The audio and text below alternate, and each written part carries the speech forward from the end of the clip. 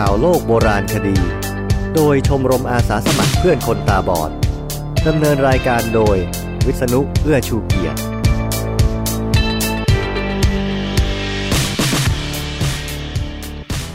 ขอต้อนรับคุณผู้ฟังในรายการข่าวโลกโบราณคดีครั้งที่38ครับครั้งนี้ผมมีข่าวมาเล่าทั้งที่เกี่ยวกับการค้นพบการอนุรักษ์และการทำลายหัวข้อข่าวคราวนี้มีดังนี้ครับพบฟอสซิลใต้น้ำอายุ130ล้านปีไม่มีกลีบแต่เป็นพืชดอกยุคแรกเอกสารโบราณไทยศูนย์อื้อถูกเผาทำพระเครื่องตุ๊กตาไม้จำหลักลึกลับจากแอ่งพรุเก่ากว่าสโตนเฮนจ์ถึง2 เท่าบ้านหลวงราชไมตรีคว้ารางวัลอนุรักษ์จากยูเนสโกอู่ทองที่รอการฟื้นคืนพบฟอสซิลใต้น้ำอายุ130ล้านปีไม่มีกลีบแต่เป็นพืชดอกยุคแรก ASTV ผู้จัดการออนไลน์21สิงหาคม2558นักบรรพชีวินวิทยาพบพืชโบราณที่เจริญเติบโตใต้น้ำเมื่อ125-130ล้านปีก่อนในบริเวณซึ่งกลายเป็นยุโรปปัจจุบันน่าจะเป็นพืชมีดอกชนิดแรกสุดเท่าที่ทราบแม้จะไม่มีกลีบดอกเหมือนพืชดอกยุคใหม่และมีเมล็ดเพียง1เมล็ดและอาจเก่ากว่าพืชดอกที่พบในจีนรายงานจาก AFP ระบุถึงการค้นพบฟอสซิลพืชโบราณที่ชื่อมอนเซเชียวิดาลีอีกว่า 1,000 ตัวอย่างซึ่งอาจเป็นพืชดอกที่เก่าแก่กว่าที่พบในจีนก่อนหน้านี้แม้เดวิดดิลเชอร์นักบรรพชีวินพฤกษศาสตร์จากมหาวิทยาลัยอินเดียนาสหรัฐหัวหน้าทีมศึกษาจะบอกว่าพืชดอกชนิดแรกนั้นเป็นสิ่งที่ยังไม่ได้รับการยืนยันว่าเป็นเรื่องจริงเหมือนกับคำว่ามนุษย์คนแรกจากการศึกษาโดยอาศัยการวิเคราะห์แบบใหม่นั้นทำให้นักวิทยาศาสตร์ทราบว่าหากแอนเซเชียวิดาลีอีไม่เก่าแก่กว่า Archifractus sinensis พืชน้ำคล้ายคลึงกันที่พบในจีนก่อนหน้านี้ก็น่าจะอยู่ร่วมยุคสมัยเดียวกันทั้งนี้นักวิทยาศาสตร์รู้จักมอนเซเชียวิดาลีอีมานานแล้วโดยฟอสซิลพืชดอกดังกล่าวถูกพบมานานกว่าศตวรรษโดยพบอยู่ในชั้นตะกอนหินปูนของเทือกเขาไอเบีเรียนทางตอนกลางของสเปนและในเทือกเขาพิเรนีสแต่ดิลเชอร์กล่าวว่าฟอสซิลพืชชนิดนี้จำนวนมากถูกจำแนกผิดเพราะมอนเซเชียไม่ปรากฏส่วนดอกอย่างชัดเจนเหมือนพืชที่มีกลีบดอกทั่วไปหรือโครงสร้างผลิตน้ำหวานเพื่อล่อแมลงอีกทั้งยังอาศัยอยู่ใต้น้ำตลอดช่วงชีวิตลักษณะของพืชดอกดึกดำบรรพ์ที่ดูคล้ายสาหร่ายทะเลนี้เจริญเติบโตในน้ำจืดมีเมล็ดเพียง1เมล็ดซึ่งเป็นลักษณะที่ใช้จำแนกพืชดอกหรือพืชที่มีรังไข่ห่อหุ้มเมล็ดโดยดิลเชอร์ระบุว่าลักษณะของเมล็ดถูกหุ้มแบบกลับบนลงล่างส่วนก้านและใบมีลักษณะให้รองรับกรดไฮโดรคลอริกแบบหยดต่อหยด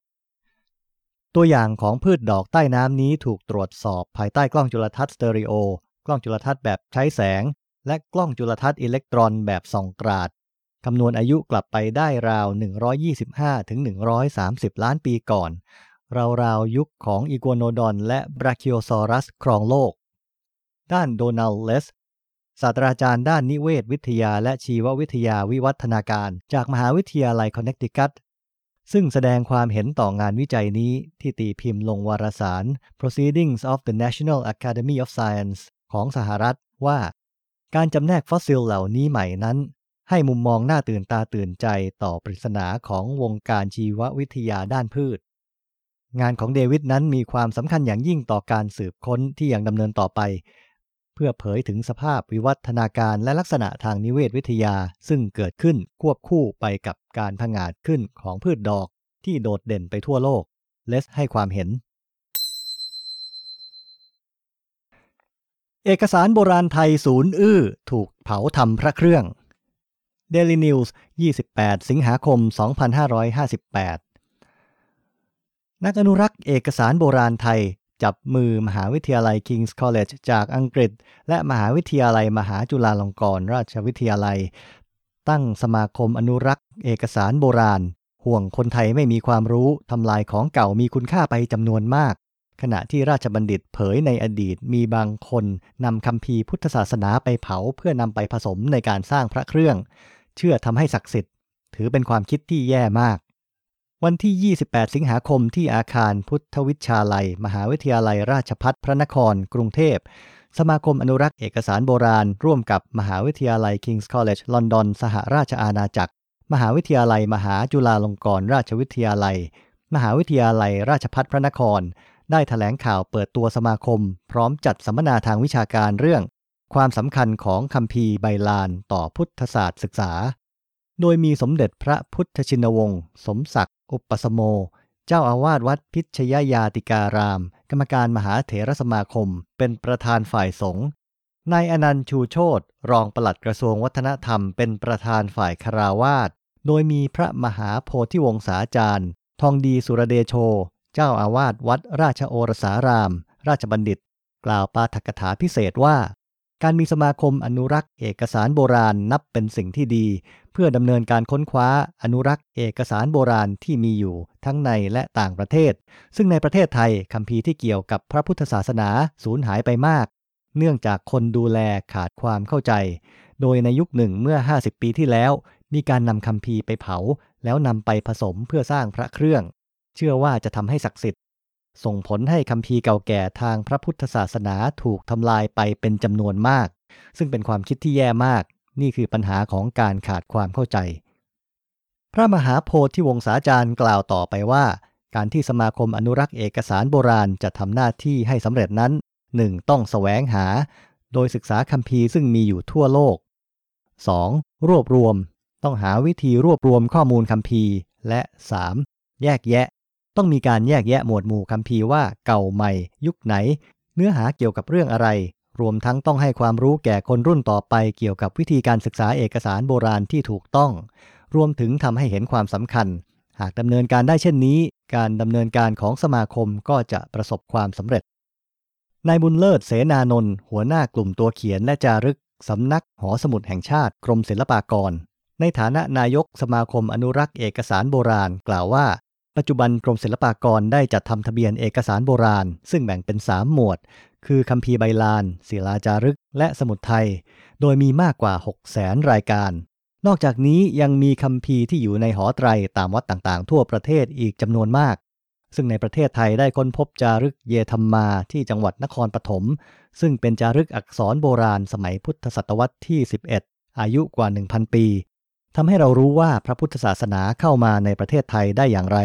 ถือเป็นหลักฐานสำคัญทางพระพุทธศาสนาอีกชิ้นหนึ่งที่เราค้นพบ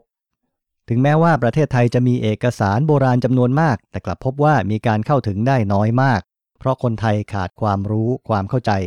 ดังนั้นการมีสมาคมจะเป็นการรวบรวมนักวิชาการทั้งไทยและต่างประเทศในการแลกเปลี่ยนความรู้ร่วมกันค้นคว้าข้อมูลใหม่เพื่อที่จะทำให้คนไทยได้มีการค้นคว้าวิจัยคัมภีร์โบราณมากขึ้นซึ่งในอนาคตสมาคมจะร่วมกันเป็นภาคีกับนานาชาติในการอนุรักษ์เอกสารโบราณโดยอาจจะร่วมกันเสนอเอกสารโบราณขึ้นเป็นมรดกความทรงจำแห่งโลกด้วยนายบุญเลิศกล่าวด้านศาสตราจารย์ดร.เคทครอสบี้จากมหาวิทยาลัย King's College ลอนดอนกล่าวว่าเอกสารโบราณที่เกี่ยวกับพระพุทธศาสนาถูกทำลายไปเป็นจำนวนมากจากภัยต่างๆโดยเฉพาะภัยสงครามซึ่งการจะอนุรักษ์เอกสารโบราณรวมทั้งข้อมูลทางประวัติศาสตร์ให้อยู่ได้นานที่สุดคือการจัดทำเอกสารโบราณในรูปแบบดิจิทัลโดยเป็นเรื่องที่สำคัญมากที่จะทำให้ผู้สนใจได้ศึกษาค้นคว้าได้ถูกต้องแม่นยำที่สุดในอนาคตตุ๊กตาไม้จำหลักลึกลับจากแอ่งพรุเก่ากว่าสโตนเฮนจ์ถึง2เท่า The Independent Caroline Mortimer 31 สิงหาคม 2015 นักวิทยาศาสตร์คิดว่าตุ๊กตาเทพชีกีร์ซึ่งถูกพบในไซบีเรียเมื่อกว่าศตวรรษมาแล้วเป็นประติมากรรมไม้แกะสลักที่เก่าแก่ที่สุดในโลกตุ๊กตาไม้ซึ่งถูกถอนมาจากแอ่งพรุในรัสเซียมานานกว่า100ปีน่าจะเก่ากว่ากองหินสโตนเฮนจ์ในอังกฤษถึง2เท่าประติมากรรมที่เรียกว่าเทพชีกีร์ถูกค้นพบในเทือกเขาอูรัลเมื่อปี 1890 มีอายุราว 1,100 ปีทำให้มันเป็นประติมากรรมไม้แกะสลักที่เก่าแก่ที่สุดในโลกตัวตุ๊กตาสลักเป็นรูปผู้ชายที่มีสัญลักษณ์ประหลาดสลักไว้ด้วยนักวิทยาศาสตร์เชื่อว่าสัญลักษณ์เหล่านี้เป็นรหัสลับดึกดำบรรพ์อายุของตุ๊กตาเพิ่งได้รับการคำนวณใหม่และปรากฏว่าเก่ากว่าที่นักวิทยาศาสตร์เคยคิดไว้ถึง 1,500 ปีนักวิทยาศาสตร์ในเมืองมานไฮม์ประเทศเยอรมนีใช้เทคโนโลยีกำหนดอายุด้วยคาร์บอนที่ทันสมัยที่สุดที่เรียกว่าสเปกโทรเมตรีมวลแบบเร่งรัดเพื่อหาอายุของตุ๊กตาโทมัส แทเบอร์เกอร์ ศาสตราจารย์ประจำกรมมรดกวัฒนธรรมแห่งแซกโซนีตอนล่างในฐานะผู้ร่วมทีมวิจัยที่กำหนดอายุตุ๊กตาบอกว่าผลที่ออกมาเป็นสิ่งที่อยู่เหนือความคาดหมายโดยสิ้นเชิงครับอายุขนาดนี้ถือว่ามีความสำคัญอย่างยิ่งสำหรับประชาคมวิทยาศาสตร์สำคัญในแง่ความเข้าใจพัฒนาการของอารยธรรมและศิลปะของภูมิภาคยูเรเซียและของมนุษยชาติโดยรวมด้วยครับเราสามารถบอกว่าในสมัยเมื่อ 11,000 ปีมาแล้วนั้นพวกนายพรานชาวประมงและคนหาของป่าในแถบเทือกเขาอูราวมีพัฒนาการไม่น้อยไปกว่าเกษตรกรในตะวันออกกลางเลยครับแหล่งข่าวที่พิพิธภัณฑ์ประวัติศาสตร์สว t ลอฟในเมืองเยคาเทรินเบิร์กประเทศรัสเซียซึ่งตุ๊กตาเทพชีกีตั้งแสดงอยู่บอกว่าความพยายามในการกำหนดอายุตุ๊กตาเกิดขึ้นครั้งแรกเมื่อปี 1997 เท่ากับ 107 ปีหลังการค้นพบการวิเคราะห์คาร์บอนรังสีครั้งแรกให้อายุของตุ๊กตาเป็น 9,700 ปีมาแล้วซึ่งก่อให้เกิดข้อขัดแย้งในประชาคมวิทยาศาสตร์ฉะนั้นเพื่อขจัดข้อสงสัยและเพื่อจะได้ประกาศผลการวิจัยให้เป็นที่รู้จักและยอมรับในวงกว้างจึงมีการตัดสินใจใช้เทคโนโลยีล่าสุดกำหนดอายุตุ๊กตาอีกครั้งหนึ่งนักวิทยาศาสตร์เชื่อว่าอักขระโบราณที่จะรึกไว้บนตัวตุ๊กตาเป็นข้อความเข้ารหัสที่ช่างจำหลักสมัยโบราณเล่าเรื่องราวเกี่ยวกับกำเนิดเอกภพเอาไว้แหล่งข่าวคนเดิมจากพิพิธภัณฑ์มีความเห็นว่าตุ๊กตาเทพชีกีร์คือกุญแจสู่ความเข้าใจในศิลปะของอารยธรรมยูเรเซียประติมากรรมไม้จำหลักหรือตุ๊กตาเทพชีกีร์นี้เดิมสูงถึง 5.3 เมตรแต่มีบางส่วนหายสาบสูญไปในสมัยที่ประเทศรัสเซียมีสถานะเป็นประเทศสหภาพโซเวียตสิ่งที่เหลืออยู่ในขณะนี้คือตุ๊กตาที่สูง 2.8 เมตรพร้อมกับภาพร่างเต็มตัวของตุ๊กตาดั้งเดิมวาดไว้เมื่อปี 1914 โดยวลาดิมีร์โทมาเชฟนักโบราณคดีท้องถิ่นผู้มีชื่อเสียงบ้านหลวงราชไมตรีคว้ารางวัลอนุรักษ์จากยูเนสโก Daily News 1 กันยายน 2558 ยูเนสโกประกาศรางวัลโครงการอนุรักษ์มรดกทางวัฒนธรรมในภูมิภาคเอเชียและแปซิฟิกประจำปี 2558 ไทยคว้ารางวัลดีโครงการอนุรักษ์บ้านหลวงราชไมตรีจังหวัดจันทบุรีดร.ทิม เคอร์ติสประธานคณะกรรมการตัดสินและหัวหน้าแผนกวัฒนธรรมองค์การการศึกษาวิทยาศาสตร์และวัฒนธรรมแห่งสหประชาชาติหรือยูเนสโกประจำประเทศไทยเปิดเผยว่าจากการประกวดโครงการอนุรักษ์มรดกทางวัฒนธรรมในภูมิภาคเอเชียและแปซิฟิกประจำปี 2558 เพื่อยกย่องบุคคลและองค์กรภาคเอกชนหรือโครงการความร่วมมือระหว่างภาครัฐและเอกชนในการบูรณะปฏิสังขรณ์อาคารและสิ่งก่อสร้างที่เป็นมรดกอันทรงคุณค่าในภูมิภาคเอเชียและแปซิฟิกซึ่งในปีนี้มีประเทศในภูมิภาคเอเชียและแปซิฟิกส่งโครงการเข้าร่วมประกวดรวม36โครงการโดยคณะกรรมการได้พิจารณาตามหลักเกณฑ์ที่สะท้อนความเข้าใจจิตวิญญาณของสถานที่ความสำเร็จด้านเทคนิคการประยุกต์ปรับใช้อย่างเหมาะสมผลดีที่โครงการอนุรักษ์ได้ให้แก่สภาพแวดล้อมโดยรอบและการสืบทอดวัฒนธรรมและประวัติศาสตร์ของชุมชนท้องถิ่นไว้ดร.ทิมกล่าวต่อไปว่าผลการตัดสินปรากฏว่ามีโครงการได้รับรางวัลจำนวน12โครงการใน5ประเทศโดยรางวัลยอดเยี่ยมได้แก่โครงการอนุรักษ์วัดศรีวาดักคุณาทานในเมืองทริสเซอร์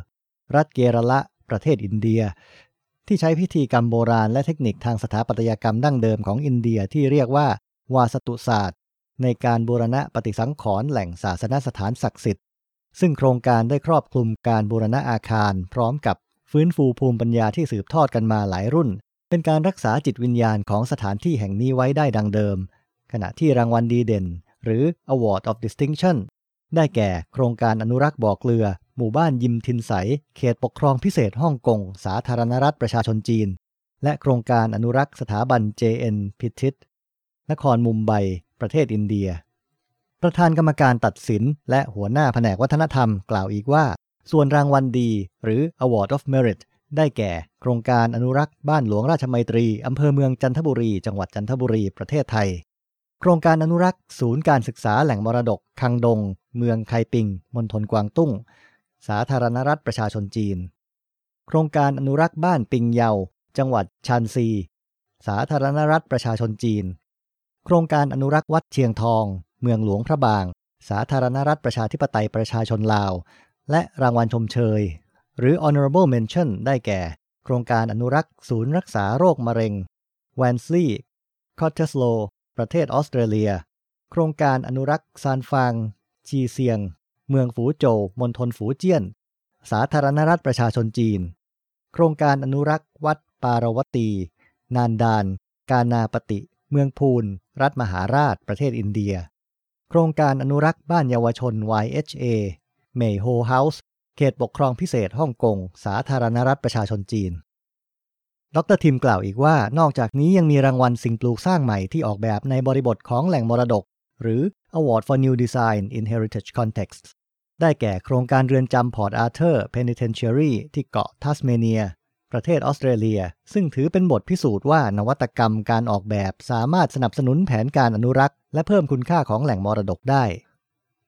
โครงการอนุรักษ์บ้านหลวงราชไมตรีเป็นการปรับปรุงบ้านขุนนางเก่าในท้องถิ่นเพื่อใช้เป็นบ้านพักเชิงอนุรักษ์และพิพิธภัณฑ์ที่ได้จุดประกายให้เกิดความตระหนักเรื่องการอนุรักษ์มรดกทางวัฒนธรรมในชุมชนจันทบูรณ์ทำให้เกิดการเคลื่อนไหวในวงกว้างที่จะฟื้นฟูชุมชนริมน้ำอายุ150ปีที่เคยเสื่อมโทรมโดยมีการระดมเงินลงทุนของผู้ถือหุ้นกว่า500คนในรูปแบบกิจการเพื่อสังคมเป็นนวัตกรรมสำหรับการอนุรักษ์แหล่งมรดกเมืองการบูรณะและแนวคิดการประยุกต์ใช้อาคารแบบจีนโปรตุเกสที่น่าชื่นชมทำให้บ้านประวัติศาสตร์แห่งนี้กลายเป็นแหล่งท่องเที่ยวทางวัฒนธรรมที่มีชื่อเสียงมากขึ้นซึ่งโครงการนี้ได้กลายเป็นต้นแบบการอนุรักษ์มรดกให้กับชุมชนโบราณอื่นๆในประเทศไทยโดยมีชุมชนเป็นศูนย์กลางที่ประสบความสำเร็จที่เรียกว่าจันทบูรณ์โมเดลดร.ทิมกล่าวอู่ทองที่รอการฟื้นคืนคอลัมน์คัมภีร์จากแผ่นดินไทยรัฐโดยบารายวันที่16สิงหาคม2558นักอ่านเรื่องประวัติศาสตร์โบราณคดีที่ยังมีข้อเคลือบแคลงสงสัยระหว่างเมืองออกแก้วของยวนและเมืองอู่ทองของไทยเมืองใดมีอายุเก่าแก่จนเป็นฟูนันตามการสันนิษฐานและถกเถียงของผู้รู้หลายท่านมาเนิ่นนานนั้นหากได้อ่านหนังสืออู่ทองที่รอการฟื้นคืนผ่านรอยลูกปัดและพุทธศาสนาแรกเริ่มในลุ่มแม่น้ำแม่กลองท่าจีนจัดพิมพ์โดยองค์การบริหารพัฒนาพื้นที่พิเศษเพื่อการท่องเที่ยวอย่างยั่งยืนในวงเล็บองค์กรมหาชน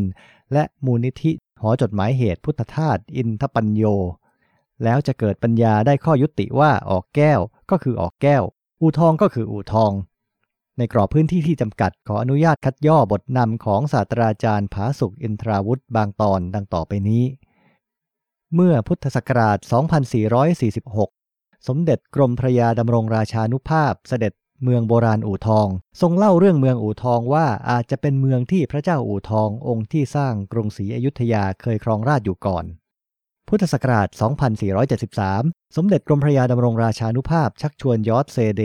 ให้เข้าสำรวจขุดค้นศึกษาเมืองโบราณอู่ทองเซเดสันนิษฐานว่าอู่ทองอาจเคยเป็นราชธานีของอาณาจักรทวารวดีซึ่งมีที่ตั้งอยู่บริเวณลุ่มแม่น้ำเจ้าพระยาแต่นักวิชาการส่วนใหญ่ลงความเห็นต่อมาว่าเมืองอู่ทองเก่าแก่ยิ่งกว่าเมืองโบราณสมัยทวารวดีอื่นๆเช่นนครปฐมโบราณและเมืองคูบัวศาสตราจารย์พอลวิทลีย์ลงความเห็นว่ารัฐจินหลินในจดหมายเหตุจีนราชวงศ์เหลียงเป็นรัฐสุดท้ายที่ฟันมันกษัตริย์ผู้ยิ่งใหญ่แห่งอาณาจักรฟูนันปราบได้ในราวพุทธศตวรรษที่ 9 นั้นน่าจะตั้งอยู่ที่เมืองอู่ทองคำว่าจินหลินหมายถึงดินแดนแห่งทองหรือสุวรรณภูมิเป็นรัฐที่ตั้งอยู่ห่างอาณาจักรฟูนันมาทางตะวันตกประมาณ 2,000 ลี้หรือ800กิโลเมตรซึ่งตรงกับบริเวณเมืองอู่ทองข้อสันนิษฐานในบทความของศาสตราจารย์ชองบูเซเลียเมืองอู่ทองเป็นเมืองหลวงของรัฐทวารวดีเมืองอู่ทองเป็นเมืองเดียวที่พบจารึกกล่าวถึงพระนามของกษัตริย์ทวารวดีคือพระเจ้าหันสวรมันอันเป็นพระนามของกษัตริย์ที่ไม่รู้จักกันในราชวงศ์เจนละในหัวข้อเรื่องทฤษฎีใหม่เกี่ยวกับสถานที่ตั้งของอาณาจักรฟูนันศาสตราจารย์ชองบูเซเลียกล่าวว่าราชธานีของอาณาจักรฟูนันอาจจะอยู่ในลุ่มแม่น้ำเจ้าพระยาบริเวณเมืองอู่ทองดินแดนแถบลุ่มแม่น้ำโขงเป็นดินแดนที่ถูกปราบปรามเนื่องจากวัฒนธรรมแบบฟูนันที่เมืองออกแก้วไม่ได้สืบต่อลงไปในวัฒนธรรมแบบเจนละแต่ขาดหายไปเครื่องประดับทองแดงดีบุก ลูกปัดจำนวนมากและเครื่องปั้นดินเผาแบบต่างๆที่พบในเมืองออกแก้วไม่ปรากฏมีในอาณาจักรเจนละตรงกันข้ามกับอาณาจักรทวารวดีซึ่งเป็นผู้สืบต่อโดยตรงจากอาณาจักรฟูนันมีการสืบต่อในการใช้โบราณวัตถุแบบเดียวกันเครื่องปั้นดินเผาแบบเดียวกันลงไปจนถึงสมัยทวารวดีศาสตราจารย์ผาสุกอินทราวุธบอกว่าผลการศึกษาและตีความจากหลักฐานทางโบราณคดีที่ได้จากการสำรวจและขุดค้นประกอบกับหลักฐานด้านโบราณวัตถุโบราณสถานและหลักฐานด้านจารึกนำไปสู่ข้อสรุปได้ว่ารัฐทวารวดีไม่ได้เจริญสืบต่อมาจากรัฐฟูนันตามที่เคยเข้าใจกันหากแต่รัฐทวารวดีนั้นมีพัฒนาการสืบต่อมาจากชุมชนระดับหมู่บ้านในสมัยก่อนประวัติศาสตร์ตอนปลายหรือยุคเหล็กที่ตั้งถิ่นฐานอยู่บริเวณภาคกลางของประเทศไทยชุมชนดังกล่าวนี้มีความเจริญทางเทคโนโลยีหลายด้านมีการติดต่อแลกเปลี่ยนสินค้ากับชุมชนร่วมสมัยในเวียดนามและจีนตอนใต้ในขณะเดียวกันได้เริ่มติดต่อค้าขายกับกลุ่มประเทศทางตะวันตกโดยเฉพาะกับชาวอินเดียเมืองโบราณอู่ทองเป็นเมืองที่มีความเก่าแก่กว่าเมืองโบราณสมัยทวารวดีเมืองอื่นและเป็นเมืองที่มีบทบาททั้งด้านเป็นเมืองท่าและศูนย์กลางการค้าสำคัญของรัฐทวารวดีและมีบทบาทเป็นศูนย์กลางพระพุทธศาสนารุ่นแรกของรัฐทวารวดีส่วนเมืองท่าโบราณที่กลายเป็นศูนย์กลางของศาสนาพราหมณ์คือเมืองออกแก้วในประเทศเวียดนามตอนใต้ซึ่งมีพัฒนาการมาจากเมืองท่าโบราณจนกลายเป็นเมืองท่าสำคัญของรัฐฟูนันและเป็นเมืองที่ศาสนาพราหมณ์เจริญรุ่งเรืองสืบต่อมาในประเทศพม่ายังได้พบว่าเมืองเบถาโนเมืองโบราณและศูนย์กลางการค้าสำคัญของรัฐปยูตั้งอยู่บนฝั่งตะวันตกของแม่น้ำอิราวดีตอนกลางของพม่าได้กลายเป็นศูนย์กลางของศาสนาพราหมณ์ไวยสนพนิกายอยู่ชั่วระยะเวลาหนึ่งในวงเล็บเบถาโนแปลว่าเมืองของพระวิษณุศาสตราจารย์ผาสุกอินทราวุธสรุปว่าข้อสมมติฐานอู่ทองเป็นเมืองหลวงรุ่นแรกของรัฐทวารวดีก็คือการพบแม่พิมพ์เหรียญรูปหม้อปุรณคตสำหรับผลิตเหรียญที่มีจารึกและแม่พิมพ์รูปสังและรูปพระอาทิตย์กำลังขึ้นสำหรับผลิตเหรียญที่ไม่มีจารึกทั้งยังได้พบชิ้นแร่เงินวัตถุดิบในการผลิตเหรียญซึ่งเข้าใจว่านำมาจากรัฐฉานประเทศพม่าหลักฐานเหล่านี้ช่วยชี้ให้เชื่อว่าเมืองอู่ทองเป็นเมืองหลวงรุ่นแรกของรัฐทวารวดีเด่นชัดยิ่งขึ้น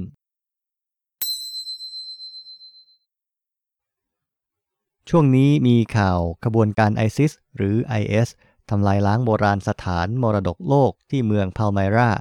แถมยังประหารพันธารักษ์ชราที่ดูแลโบราณสถานมานานถึง40ปีในคราวเดียวกันนั้นด้วยขบวนการนี้ทำลายโบราณสถานมาแล้วหลายแห่งที่มันเห็นว่าเป็นของนอกศาสนาเริ่มที่ประเทศอิรักล่าสุดนี้เป็นที่ในประเทศซีเรียครับแต่ถ้าเป็นโบราณวัตถุเล็กๆมันจะไม่ทำลายแต่ว่าจะเอาไปขายผ่านตลาดมืดเอาเงินมาบำรุงกองทัพสำหรับเรื่องพวกนี้ผมจะไม่เอาข่าวมาเล่าอย่างละเอียดนะครับเล่าไปแล้วมันสลดใจข่าวบ้านหลวงราชไมตรีที่จันทบุรีได้รางวัลเป็นเรื่องน่ายินดีครับผมเพิ่งได้ไปเยือนบ้านหลังนี้เมื่อไม่กี่วันมานี้เองชอบมากครับผมว่าเป็นการอนุรักษ์ที่ฉลาดเขาปรับปรุงโครงสร้างเดิมให้ใหม่ใช้การได้แล้วเปิดเป็นพิพิธภัณฑ์ที่รับนักท่องเที่ยวเข้าพักได้ด้วยแต่ละห้องพักเขาเอาหน้าที่ห้องเดิมมาเป็นแนวในการจัดอย่างเช่นห้องที่เคยเป็นห้องนักเรียนที่หลวงราชไมตรีเคยรับอุปการะเป็นห้องเล็กก็เลยมีเตียง2ชั้นผนังจะมีแบบเรียนเดิมติดไว้ให้ดูของจริงนะครับเขาจัดได้ลงตัวไม่รื้อของเดิมออกเลยแล้วก็ที่สำคัญอันนี้เป็นการลงขันกันเองของชุมชนและมิตรสหายไม่หวังกำไรอย่างที่จะเป็นธุรกิจเต็มตัวรายได้กลับมาแล้วก็จะแบ่งกำไรให้ชุมชนเป็นต้นแบบที่ดีสำหรับโรงแรมบูติกชุมชนต่อไปครับพอพูดถึงเรื่องลงขันก็นึกถึงข่าวต่อไปอีกอันเรื่องเอกสารโบราณนะครับคือเรื่องที่ว่าเอกสารโบราณของเราไม่มีคนมาช่วยกันอ่านที่อาจารย์ฝรั่งจาก King's College เขาบอกนั้นดีมากครับที่เขาบอกว่าควรทำเป็นรูปแบบดิจิทัลเพื่อเผยแพร่ให้คนที่สนใจมาช่วยกันดูนั้นผมเห็นด้วยมากเลยครับหอสมุดแห่งชาติควรจะรีบทำอย่างยิ่งครับผมขอทิ้งท้ายตามเคยว่าข่าวโลกจะอยู่ที่ soundcloud.com soundcloud.com และใน iTunes ก็มีเช่นกันครับคุณผู้ฟังสามารถหาข่าวโลกโบราณคดีด้วยชื่อรายการนี้เองเลยก็จะเจอในหน้า Google Plus ของรายการคราวนี้ผมจะมีรูปตุ๊กตาขนาดยาว 2.8 เมตรให้ดูด้วยลองเข้าไปชมนะครับ รายการข่าวโลกโบราณคดีที่ซึ่งข่าวใหม่มีแต่เรื่องเก่าของชมรมอาสาสมัครเพื่อนคนตาบอดดำเนินรายการโดยวิษณุเอื้อชูเกียรติครั้งที่38นี้จบแล้วครับสวัสดีครับ